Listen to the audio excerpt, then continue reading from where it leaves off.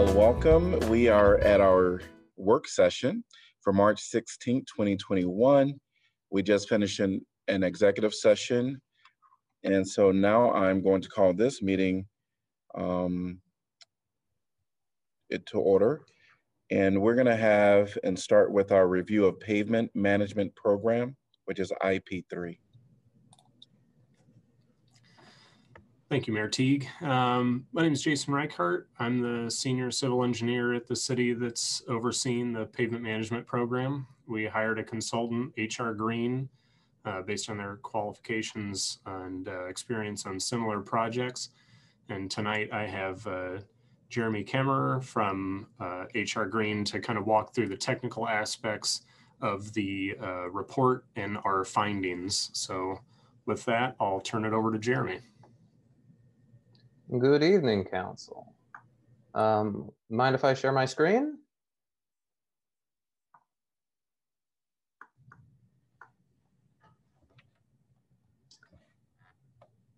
All right. Probably should have started at the beginning. Can everybody see my screen? I just need one yes. Yep. All right. So, my name is Jeremy Kemmerer. I work for HR Green out of the Cedar Rapids office. I've been doing pavement management for quite a while, and we've done it for cities all over the state of Iowa. I'm very happy to have been able to complete this project in my own backyard. So thank you. City contracted HR Green to complete a pavement management plan in order to develop an objective, data-driven, and sustainable approach to managing its roadway assets, as well as to budget for the future needs. That was taken directly out of like the first page of the report. And it's a lot of words, but we'll go through what that all means. So the goals of this program were to look at the city standards for street construction and the maintenance practices that they have been performing over time and find any ways that we could make it a little bit better or improve pavement designs in a way that extends the life and saves you money. As well as we're going to look at an inventory of the city street system, look at every road in the city that it maintains and its condition and how we afford to pay for it in the future. Then we're going to look at ways that we can address those needs, as well as plan for future needs moving down the road. And then we did all of that work using a pavement management software called DTIMS Business Analytics, or I may say DTIMS BA, or just BA in the future. And then the end goal is to develop a sustainable replacement schedule for all of the needs within the city. So these are, this is your actual capital improvement program, with lists of potential street projects that could be done in the next 5 years and looking at our future needs beyond that. So what is pavement management? Pavement management isn't repaving streets. It's not fixing the broken road necessarily. It's not a silver bullet either that solves everything. It's a process. It's a methodology. It's like being organized in order to get your job done better. And it comes with a little bit of a mantra that we like to say at HR Green. It's the right treatment for the right road at the right time. And that means that you're finding the most cost-effective options. It's not rebuilding all of the roads that are completely deteriorated. And it's not just focusing on the brand new roads. It's finding that balance that saves you the most money and provides the most benefit to the citizenry. And so a lot of that is involved in preventative action, such as the graph on the right, showing that we would much rather be up in that top half of the graph and spend a little bit of money to extend pavement life longer, rather than spend a lot of money to fix the completely broken roads that are down at the bottom. And the way to do that is making well-informed decisions that maximize the impact of your funds, such as by using pavement management. So when I talk about pavement management, it has a lot of different moving parts, and they all are important to this. It's not just conditions, it's not just projects, it's all of this system working together. So a pavement management program starts with inventory and assessment. That's looking at the conditions of the roads and the assets that you are in charge of. Next is coming up with the options that are available to us in dealing with those. Then we're going to find our constraints. What are our budgets? What are our goals in doing this program? Then we have to figure out how we're going to make those hard decisions, comparing this road versus that road, and a reconstruction over here or a rehabilitation someplace else. And then we're going to come up with a plan. We're going to take all that decision-making framework, we're going to run our software and come up with a list of potential projects. And even then it doesn't stop, because we've got to go all the way back to the beginning. This is an ongoing living, breathing process where you have to check to see if you are meeting those goals, monitor the conditions as time goes on, and reassess to see if you are meeting those needs that we planned for at the beginning of the program. So let's talk about how we did the inventory and assessment in the city of Iowa City. HR Green took city available data from the county, as well as the state GIS data sources. We amalgamated all of those together, and we took all of the useful data, and anywhere that they disagreed with each other, we made sure to double check that those weren't, you know, which one was more correct, which one we would rather move through into the final program. And the other part is assessment. So the Iowa Pavement Management Program, or IPMP, is run out of Iowa State University and is partnered with Iowa DOT. And since 2013, they have been driving all of the publicly owned roads in the entire state in order to collect pavement condition data. The van on your right is from Pathways. That van is used by the current data consultant that the Iowa DOT has contracted with. And that van has fancy laser beams that shoot down onto the ground to measure the cracking and the rutting. There's additional lasers and sensors in the van. There's cameras mounted on the top, as well as another LiDAR array on there. And in the end, what we get is data.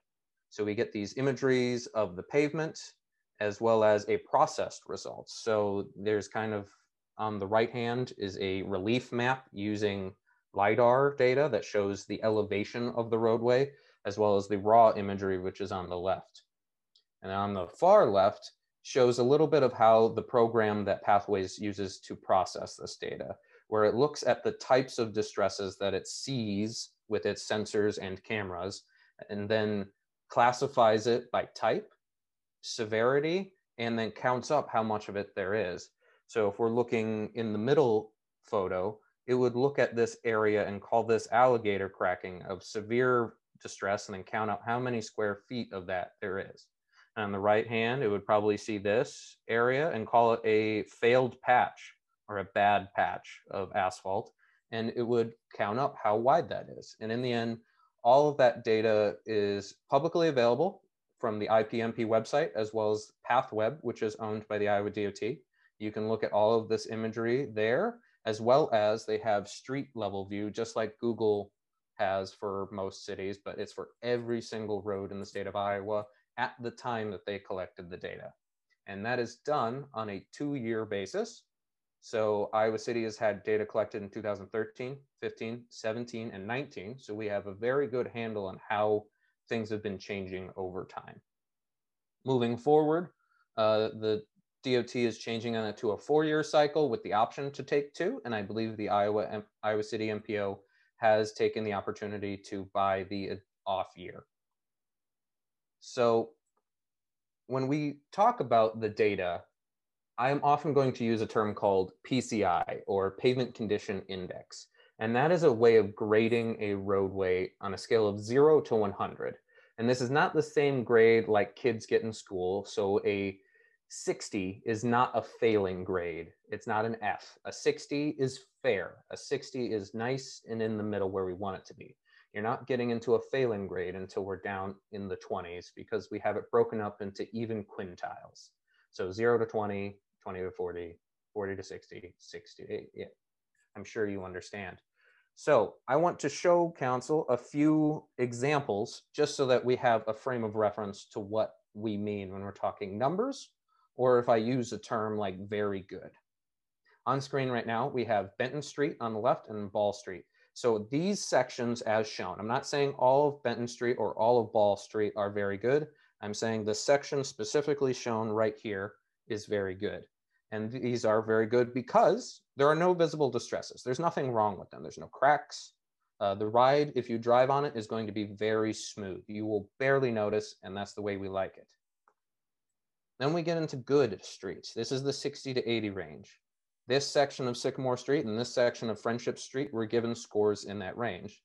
And the reason that they're good and not very good, and they're not below that, is because they have a little bit of distress, just a little bit, not enough to bother you while you're driving. You'll hardly notice it because, you know, most of the distress is outside the wheel path. There's no big potholes. There's no large alligator cracking to cause you to vibrate up and down. So it's going to be a relatively smooth ride. And we can address these with very simple crack sealing and patching routines. So that's good pavement. Next, I want to talk about fair. And fair is kind of one of our target categories because this is a great time to start doing work like rehabilitations to get really good return out of our money without breaking the bank like with reconstruction. We can do things like overlays or mill-in overlays or do slurry sealing. So it'll be a little bit more than the routine maintenance, but it'll be much more cost effective than reconstruction. So this section of Muscatine Ave right here is fair because while there is quite a lot of cracking, it's all sealed up and you can see a little bit of wave to it. So it'll be slightly bumpy.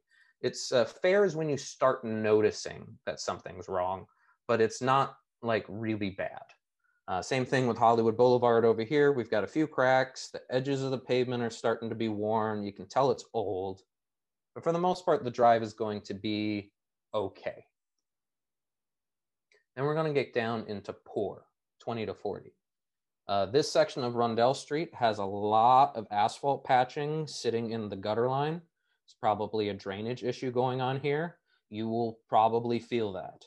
However, there's not that distress the entire road. You look at the middle of the road and it's kind of okay. Wayne Street, a little bit different. We have fewer cracks, but if you look at them, they're really worn down. You can see the edges of the cracks breaking and falling in deeper into the cracks. That's when you start hitting those bumps and joints that really are noticeable in your car. And that's when you'll start getting a lot of citizen complaints. Lastly is very poor. Very poor is when we have major distresses. We got big jumps in elevation.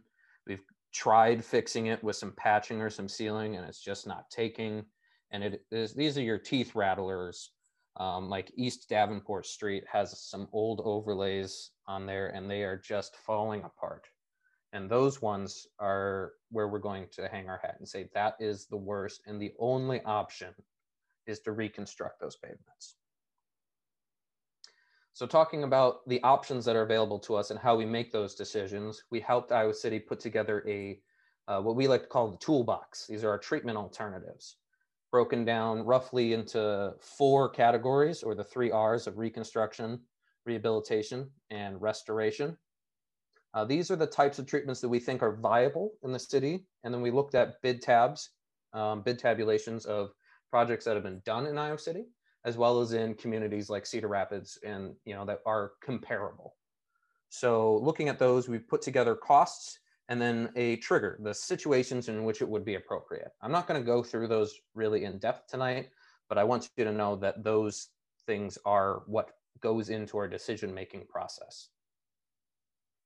And that decision-making process is what feeds into the pavement management software. So after we've developed our toolbox, as well as looked at all of the data that's currently available to us, we've loaded all that into DTIMS, and then we've processed it using a variety of algorithms. DTIMS is a great software for this because you get it at a discount. IPMP and Iowa DOT have selected this as a preferred partner, and Iowa City has bought it effectively from Iowa State University at a very deep discount. And what makes it really good for this type of analysis is its use of something called incremental benefit cost analysis. This looks at each individual option available to us every step of the way and compares them against each other. So one option shown in the top right is a pavement over a very long period of time where you might do some crack sealing at, you know, years 5, 10, 15, and then eventually we'll get to a minor rehabilitation, and then we crack seal it one more time, and then we do a major rehabilitation, and then we reconstruct it way down the line 50 years from now, and then maybe we do another minor rehabilitation down the road. This is one scenario for one road segment. The software then looks at every other scenario. What if we reconstructed it here instead of doing the minor rehabilitation? What if we did 2 majors instead of the reconstruction? And it does that for every year, every road, every option. And then it weighs each of those for the entire system.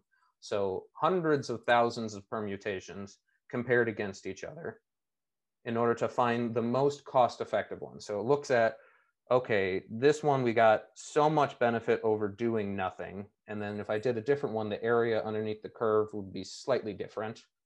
And then the program picks the one whichever did better. And then if we have 2 roads of equal value, it'll pick the one that provides the most benefits.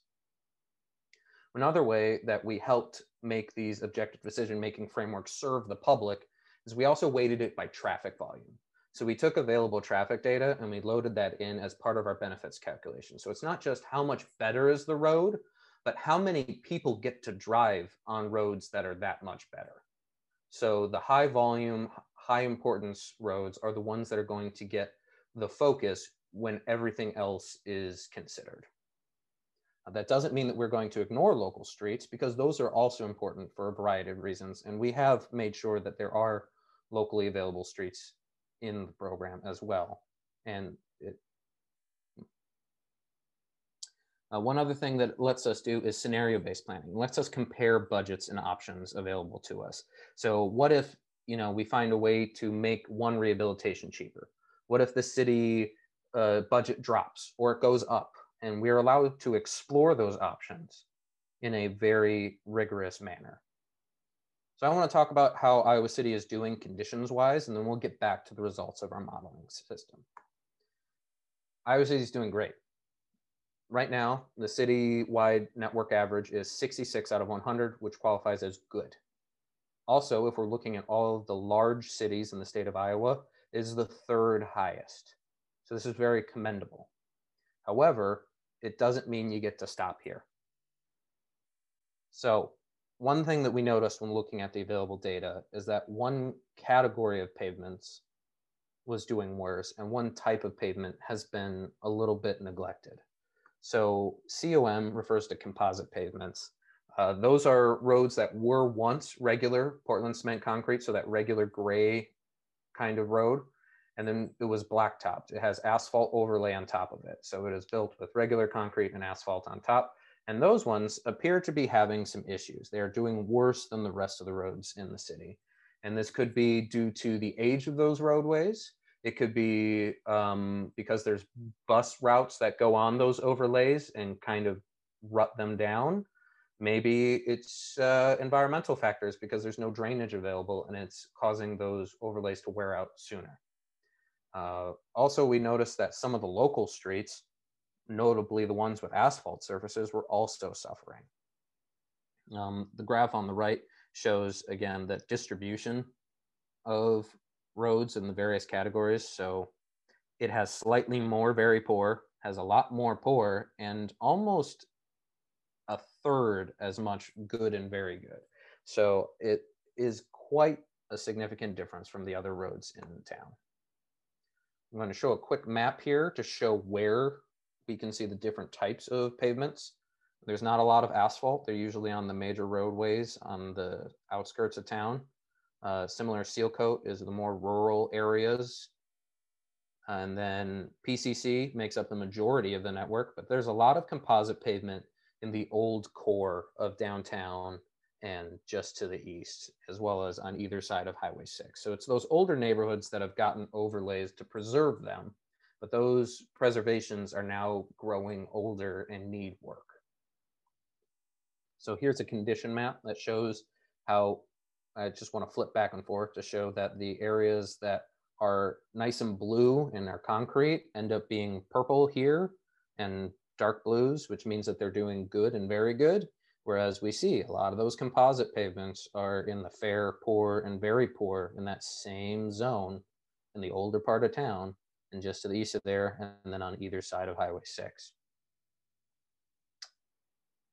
One other trend that we found when analyzing the data since 2013, although I forgot that they didn't collect it in 13, you were delayed until 2014, but is that the pavement condition has declined slightly over this time.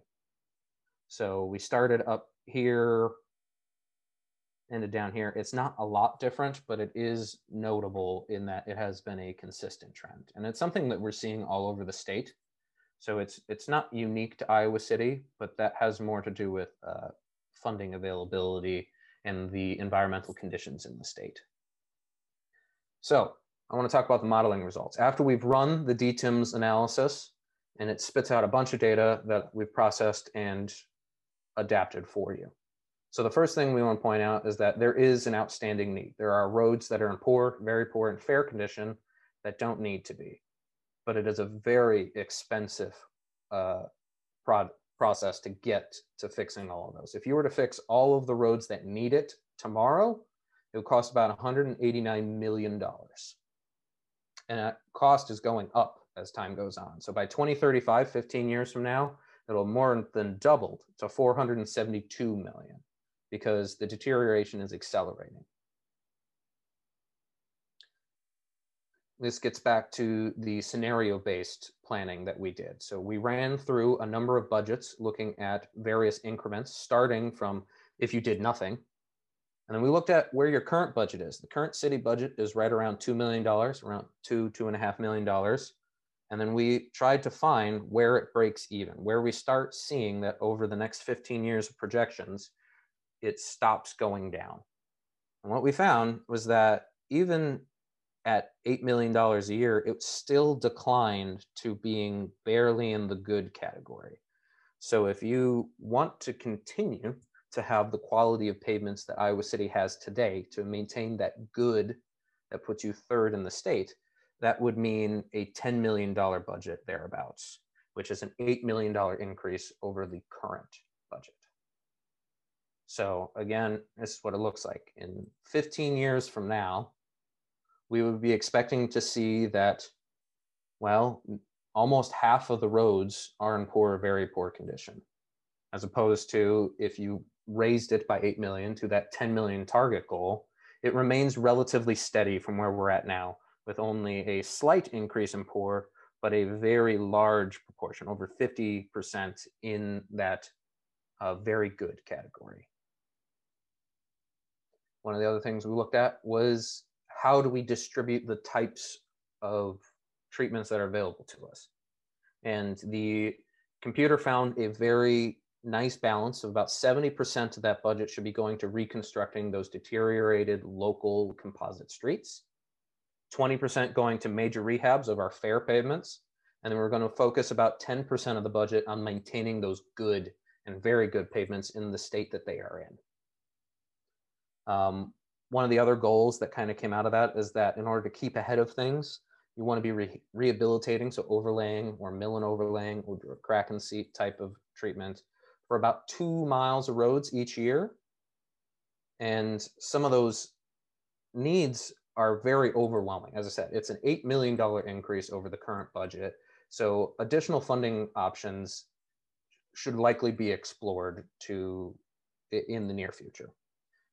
There's a slight downturn expected around 2023 is when it starts to take off in the need department, as well as if we look here, it's at this scale, it's a little hard to tell, but at the current budget, you see it moves from just being a little bit of a line and it starts to curve downwards. And we want to get ahead of that rapid deterioration.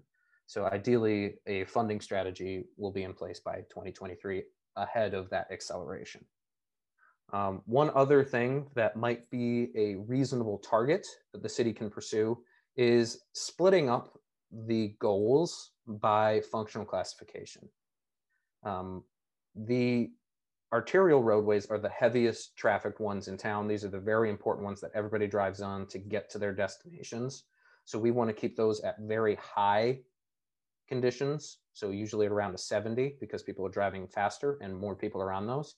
Whereas it might be okay to allow local streets, the minor ones that only serve people's houses, the dead end streets, the residential neighborhoods, to allow those to have an average of around 60. It's still good, but putting so much money after local streets provides much less of a return because people aren't going to be driving at high speeds. They shouldn't be driving at high speeds on these roads, so they won't feel those minor bumps as much.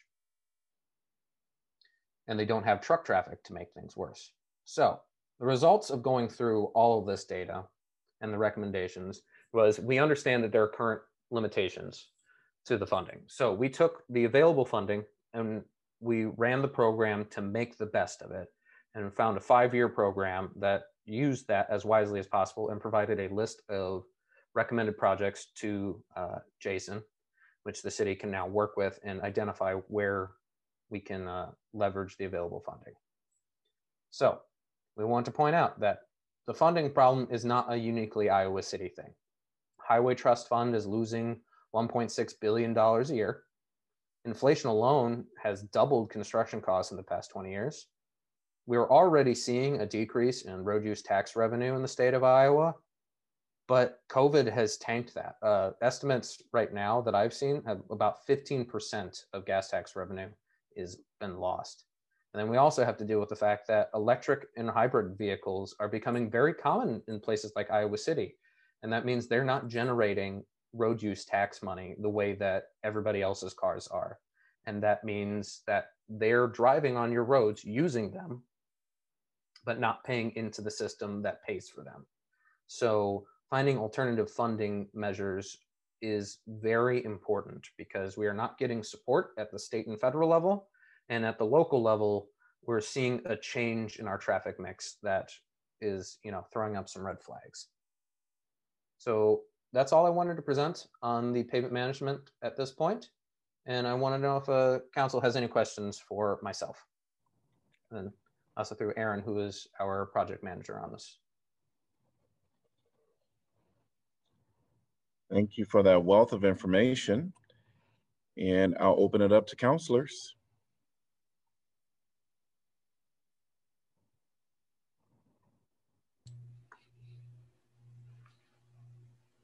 Well, I'll offer a few comments and I might have a question or two.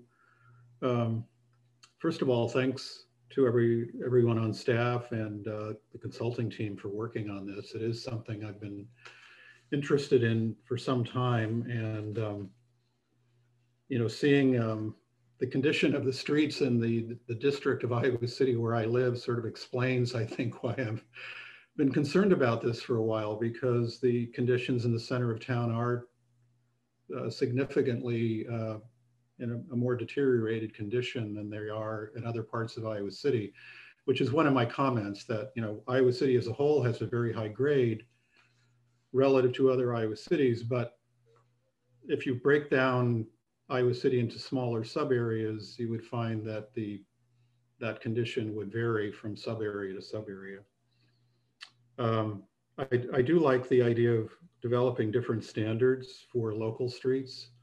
I think that given our, the challenges we face financially, it certainly seems like a reasonable strategy. And I would also say, I think when you have, as long as the streets are at that kind of good condition, there may actually be a traffic calming effect that the streets aren't in perfect condition because of that minor deterioration.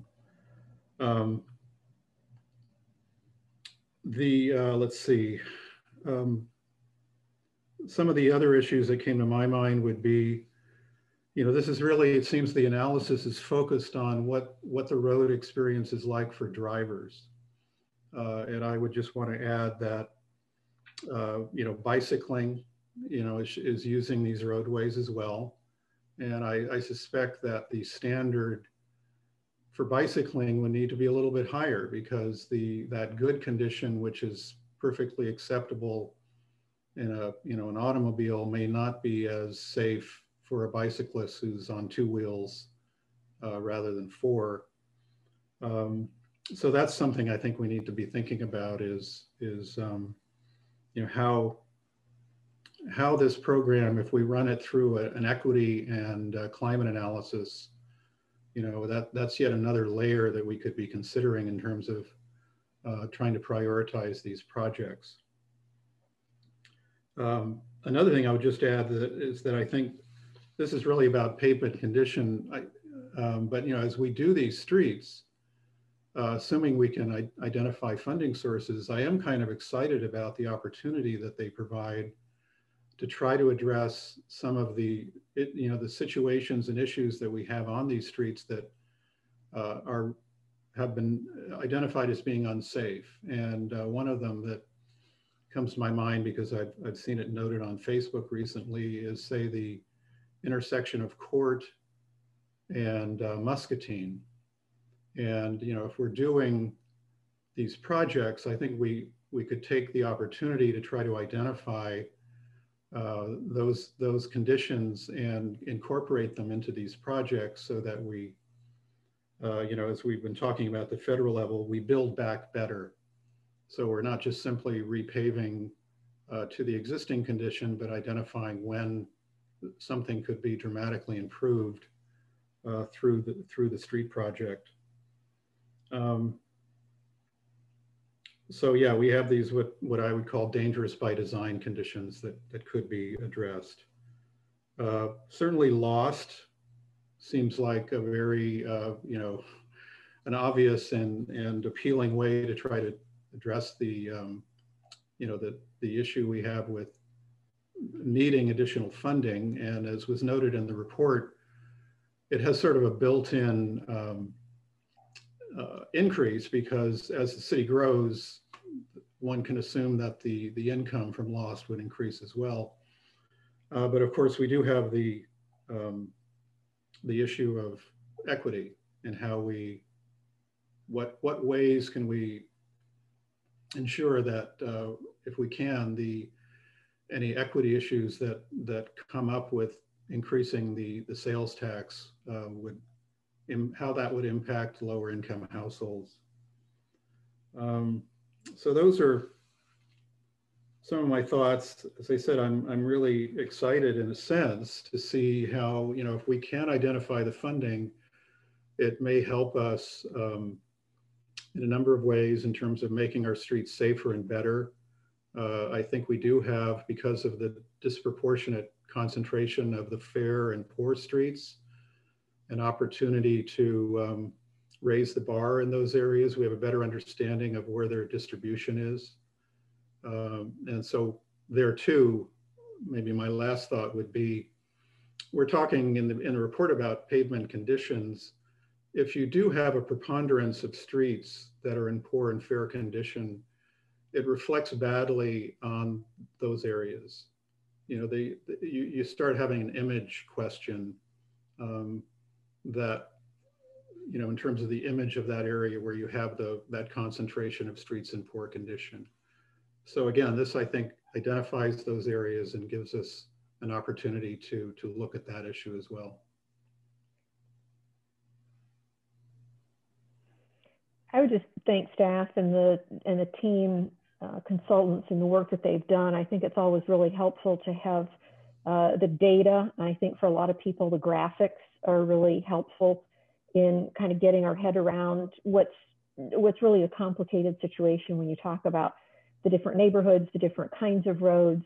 I think, John, you made a good point about, you know, it's not just, mostly it's for the vehicles, but also looking at safety for bicyclists. And certainly when we look at those, we can look at, you know, where do we have dedicated bike lanes? Where don't we? Where do we have the wide sidewalks, you know, that would allow us to maybe not worry quite as much about the street pavement for bicyclists, et cetera. But I think, you know, as we start to look at how do we put together a plan so that in 20 or 25 years, we don't see that significant deterioration, having this kind of data and having the graphs, having the maps, the graphical data comparisons is, I think, really helpful for us as a council as we try to determine how we're going to come up with additional funding, and also for our staff as they try to determine what should be on the CIP each year, depending upon how much money we tell them they can use. So look forward to more discussions. I'd also like to thank the staff and the consultant. And one item that jumped out at me was when you'd mentioned the drainage systems on some of the streets and how they contribute perhaps to some of this deterioration. And particularly, I'm on that east side a lot, the Longfellow neighborhood, those older neighborhoods, those streets, Rundell in particular, they flood all the time. And so I think that's something we as the city would need to keep in mind also, along with the funding for actually repaving the streets, but also look at the drainage systems and redo those when we can.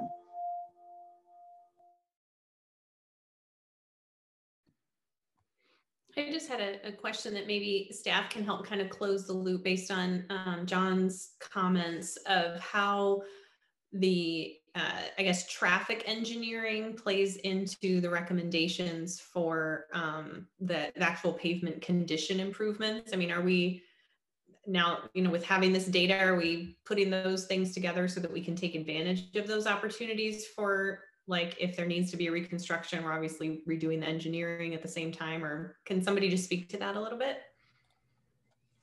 Yeah, I'll speak to that. So as Jeremy said, based on the results of the analysis, we came up with a report, kind of a 5-year plan, if you will, of proposed improvements. And what we can do with that is share that with other public works departments, or kind of compare that to our existing CIP program and see, kind of like as John said, to include other improvements or projects nearby, whether that be intersection improvements or bicycle master plan improvements, stormwater, anything, that way we can at least use this list and, our knowledge interdepartmentally to kind of pick and choose at this point, since we're early on, we're in the infancy and we're kind of getting this started, what projects make the most sense, where are we going to get the biggest bang for our buck? And, if we're doing, say, intersection improvements, is it worth maybe pushing a street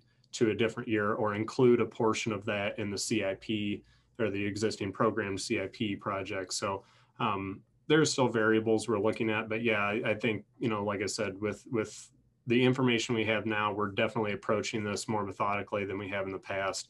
And we're definitely able to kind of address some of these concerns you guys have been talking about. So that's the long-term goal. That's great. Thank you. And then just a quick follow-up. So just the timing wise of getting this program report, like the CIP that we're looking at right now, do you think it's fair that we would expect maybe some adjustments or differences sort of next year and going forward because of the ability to do that more comprehensive look? That would be the goal. When we put together this year's asphalt resurfacing project, we did look at a list, kind of a backlog list of streets that we've had and compared it to the program. And we've kind of, again, made some adjustments. We've included some of those streets that were already, spit out in the PMP report. We're still kind of using some of the streets just based on, a lot of this is just, knowledge, of being in the field, of driving those streets, knowing what streets are bad. And, that's kind of how it's been, pretty reactionary in the past. And now as we move on into more of a data-driven analysis, we're able to look at this list and say, well, should we overlay this one, or does it make more sense to overlay this one? At least now we have more options and more data to back up our decisions. So. Excellent. Thank you.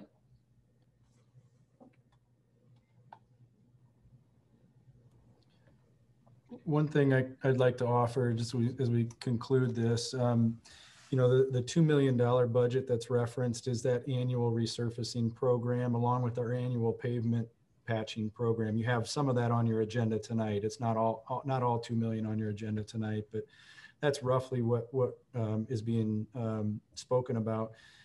As you know, going through the CIP, and particularly those that have been on council a longer period of time, you're seeing more projects outside of that. So, looking ahead, you've got the Benton Street rehabilitation, you've got Rochester, you have Court Street.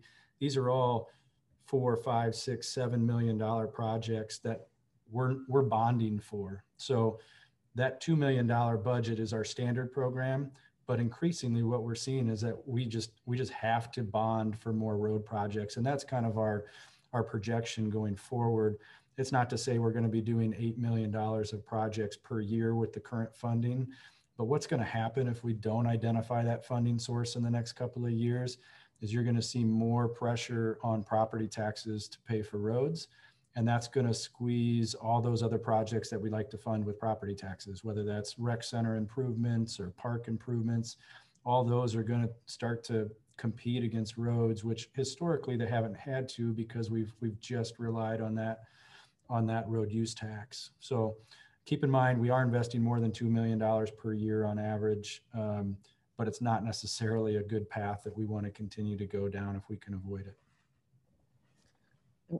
One of the sort of unusual things about Iowa City is that we have a number of these state highways and national highways that run through here and therefore end up with DOT funds and so forth. Do you have, when one of those comes up for a project, as Burlington Street did, how much of the tab in essence does the city pick up versus the state?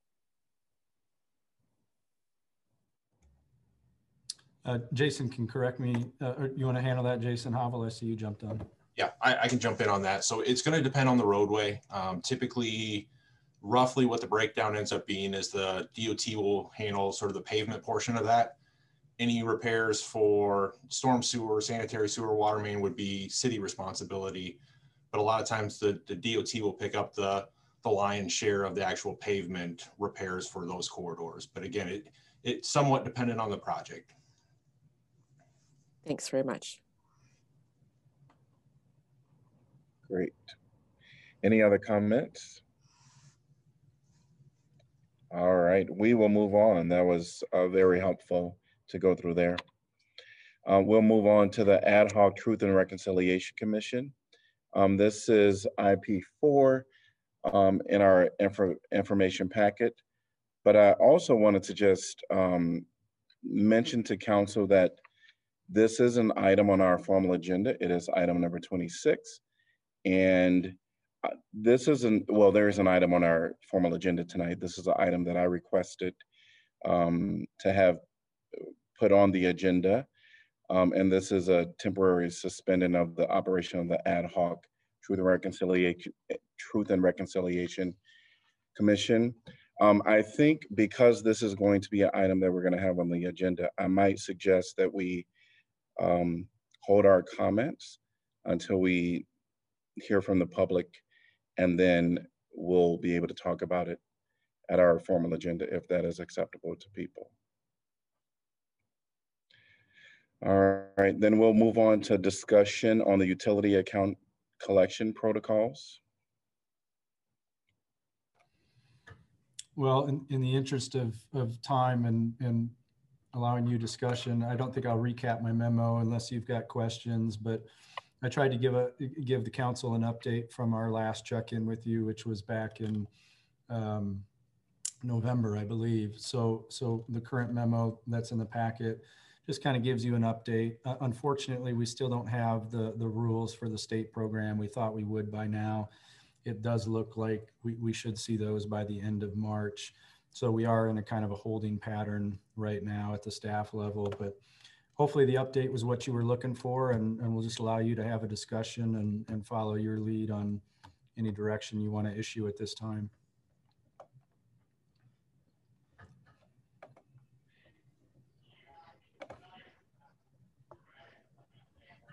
I really just believe that we should just wait don't do any shut off or anything or collections until the end of the month to see what going to happen with the state programs.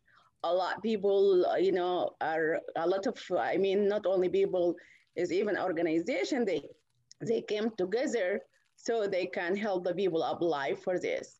There is the Offered by Affordable Housing Coalition with like Johnson County Shelter House, like libraries everywhere, all of them, they came together so they can help people. It doesn't make any sense for us to start shut off the water for the people or sending this money to collection. Just hold on, it's coming soon, and hopefully everybody will be able to apply, and we will see, people are paying it through these state programs. I agree with Councilman about holding off, and especially until we find out about the federal and state programs. But I did have a question for you, Jeff.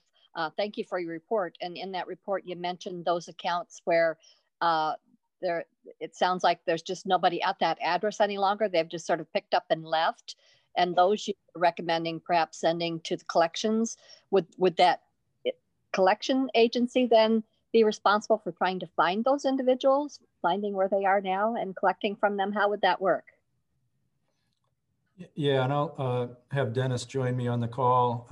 He's much more familiar with that process, but these are cases in which typically rentals in where a renter was responsible for paying water and they left, their lease expired or they left for some other reason and they're not receiving city service. So they in a lot of cases probably aren't even living in Iowa City anymore. But Dennis, do you want to explain the collections process? Yeah, and I don't necessarily know all of how they do what they do, but they do just to make an effort to reach out to those individuals and to locate them if they can, and then they make arrangements for them to make payments if possible. They don't do any sort of heavy-handed collection effort or liens or court actions, so they just really attempt to locate those individuals and then set up payment plans to get them to pay what they can. And we, just so council understands, we use those third parties simply because we don't have, we're not staffed to do collections. We're really staffed to run current operations, but we've always relied on those third parties to help establish that. Even the financial system that we have isn't really designed for payment plans and things like that. So this is a trusted partner of ours that we've used for a considerable amount of time, and it's not like we're going out and seeking special collection services for these cases. Dennis, how many households like those people who no longer live there? How many of them? Currently, the last count there was over 500. And a lot of them date back to maybe a year ago that maybe they left. 500 people left? Well, they may have moved out of their apartments and not returned back to town. It's hard to say what they all are, but there's currently over 500 accounts that are, the individuals no longer live at those residences. And this is just for that, all this happened in the 2020? Correct. Yeah, so it's as of the date of the memo, it was 521 accounts, accounting for about $82,000. And so those are folks that don't have a shutoff risk, right? They're not receiving that service anymore. And that's the one I think as staff, we feel comfortable moving forward to try to identify them, get them on payment plans. Again, it's not a harsh collections, but they're at no risk of shutoff because they're not the account holder at any other Iowa City address. Okay.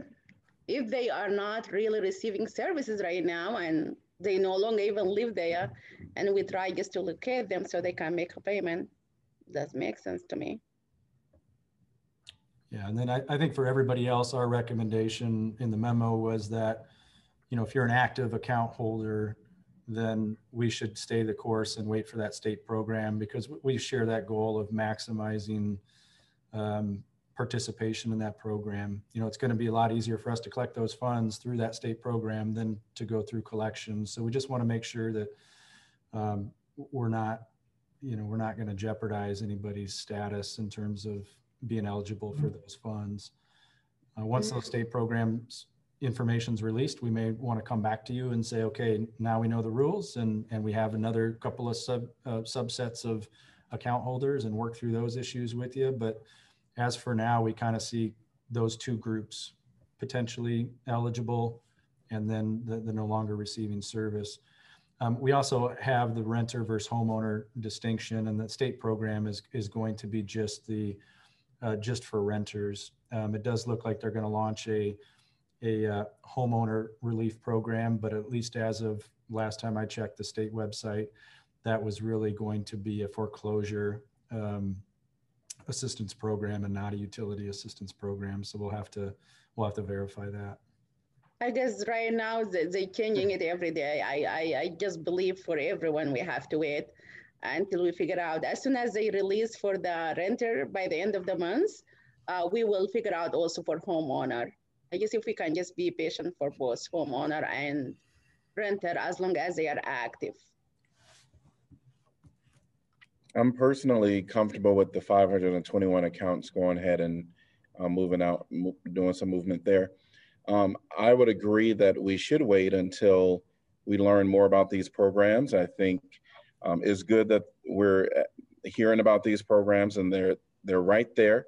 We don't know all the final rules. It makes sense to wait. The one thing that I would want to maybe not wait on is for council to start thinking about, so what happens to the ones that don't have assistance? Is there an application that they can have at the city if they need some type of a waiver or some type of a consideration? So something in-house that we can provide. That's because there will be some people that may fall through the cracks. Mm-hmm. And that's where I think that we would be better off having some conversations there. It sounds like the majority of council is good on waiting until we hear more answers, for the tenants and some homeowners that are in foreclosures, but there will be other people that have needs. And it seemed to me that we would want to establish something that people can apply to have COVID relief. I know that we do have a program already, but it seems that that may not be sufficient. Good point, yeah. There is many people, I'm sorry, but there is a lot of people are not going to be eligible for the state programs. I think that's a very good point, Mayor, to bring it up. Thank you.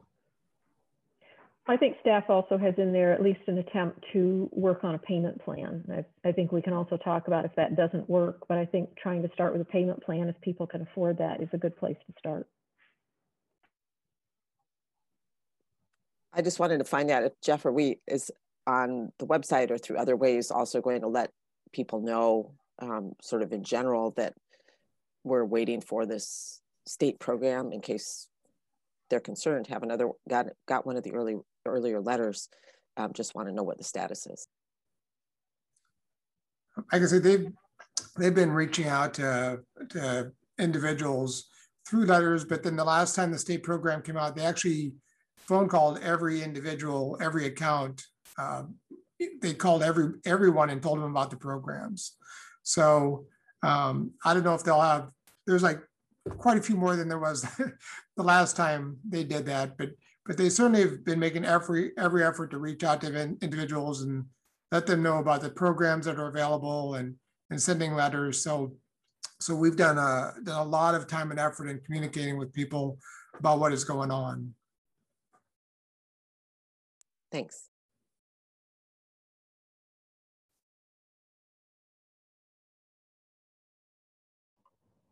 So there does seem to be at least a consensus that we're going to be waiting for more information from the state.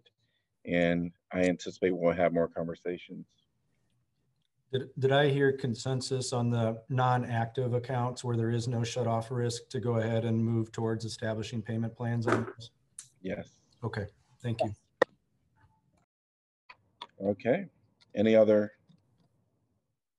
anything else related to that? All right, moving on to clarification of agenda items.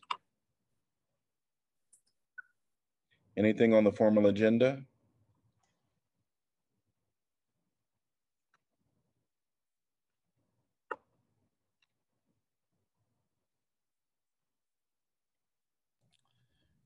Mayor, maybe I'll make mention of this. The Melrose court sewer improvement projects, there was the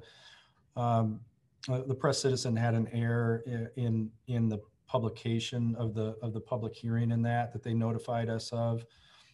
So we cannot hold that hearing tonight, and there'll be a request to add that agenda item to your March 23rd meeting. If you remember, we have a special work session scheduled at 4 o'clock. So we'll have a one item council meeting to consider that project. And that'll allow us to get the publication reposted in accordance with state law. So you'll hear that change tonight. Okay. Okay, info packet, March 4th.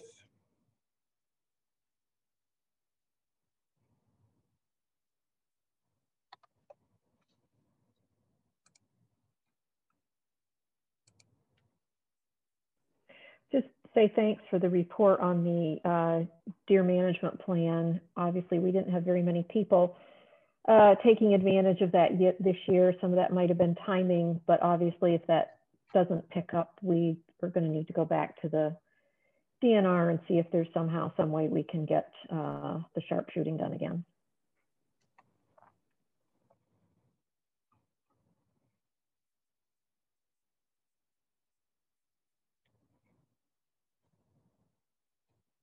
Anything else from March 4th? March 11th.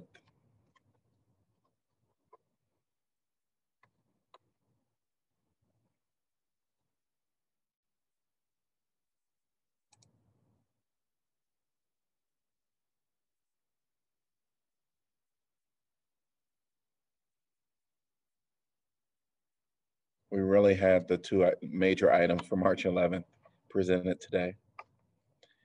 All right, council updates on assigned boards, commissions, and committees.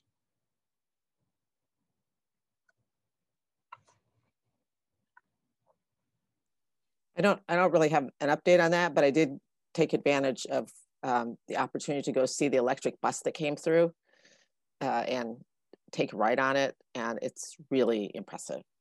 You know, when we're talking about changing our streetscape and what it looks and sounds and smells like, it's quiet. You can talk on the inside, you can talk on the outside, no diesel fumes. And in terms of fuel saved, what stuck in my mind was what takes a current bus 100 gallons of diesel fuel would take one of these buses the equivalent of 18.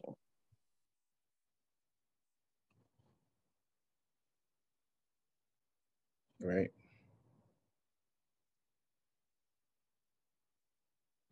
Any other reports that we can probably do reports now if council is open to that?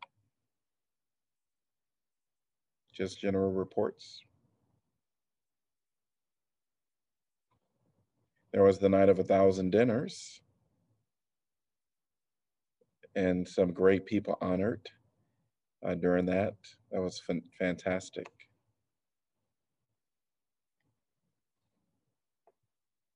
And that was with the United Nations Association of Johnson County. So any other reports people want to give?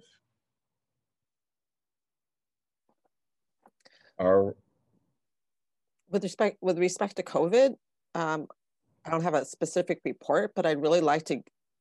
There was a great article in the Gazette about Brian Finley, who's a resident of Iowa City and a programmer, and has done basically the entire state a huge service by creating a Twitter account that automatically aggregates available vaccine appointments and spits them out as it finds them. And it's really improved life for so many people who have been searching for vaccine appointments. He's done a huge public service where just as essentially a private citizen, his goal, he's got thousands and thousands of followers now. His goal is to be able to get rid of the account. Wow. But it's no longer needed. That's impressive. Great. Anything else? Hearing none, we will be adjourned until 7 p.m. and we will sign out of this Zoom meeting and sign into our next one. Oh, one last thing. Our next meeting in April will start at 4 p.m. So starting in April, Our work sessions are at 4, and then our formal meeting will be at 6 p.m. So, all right, great. See you soon. Thank you. See you soon.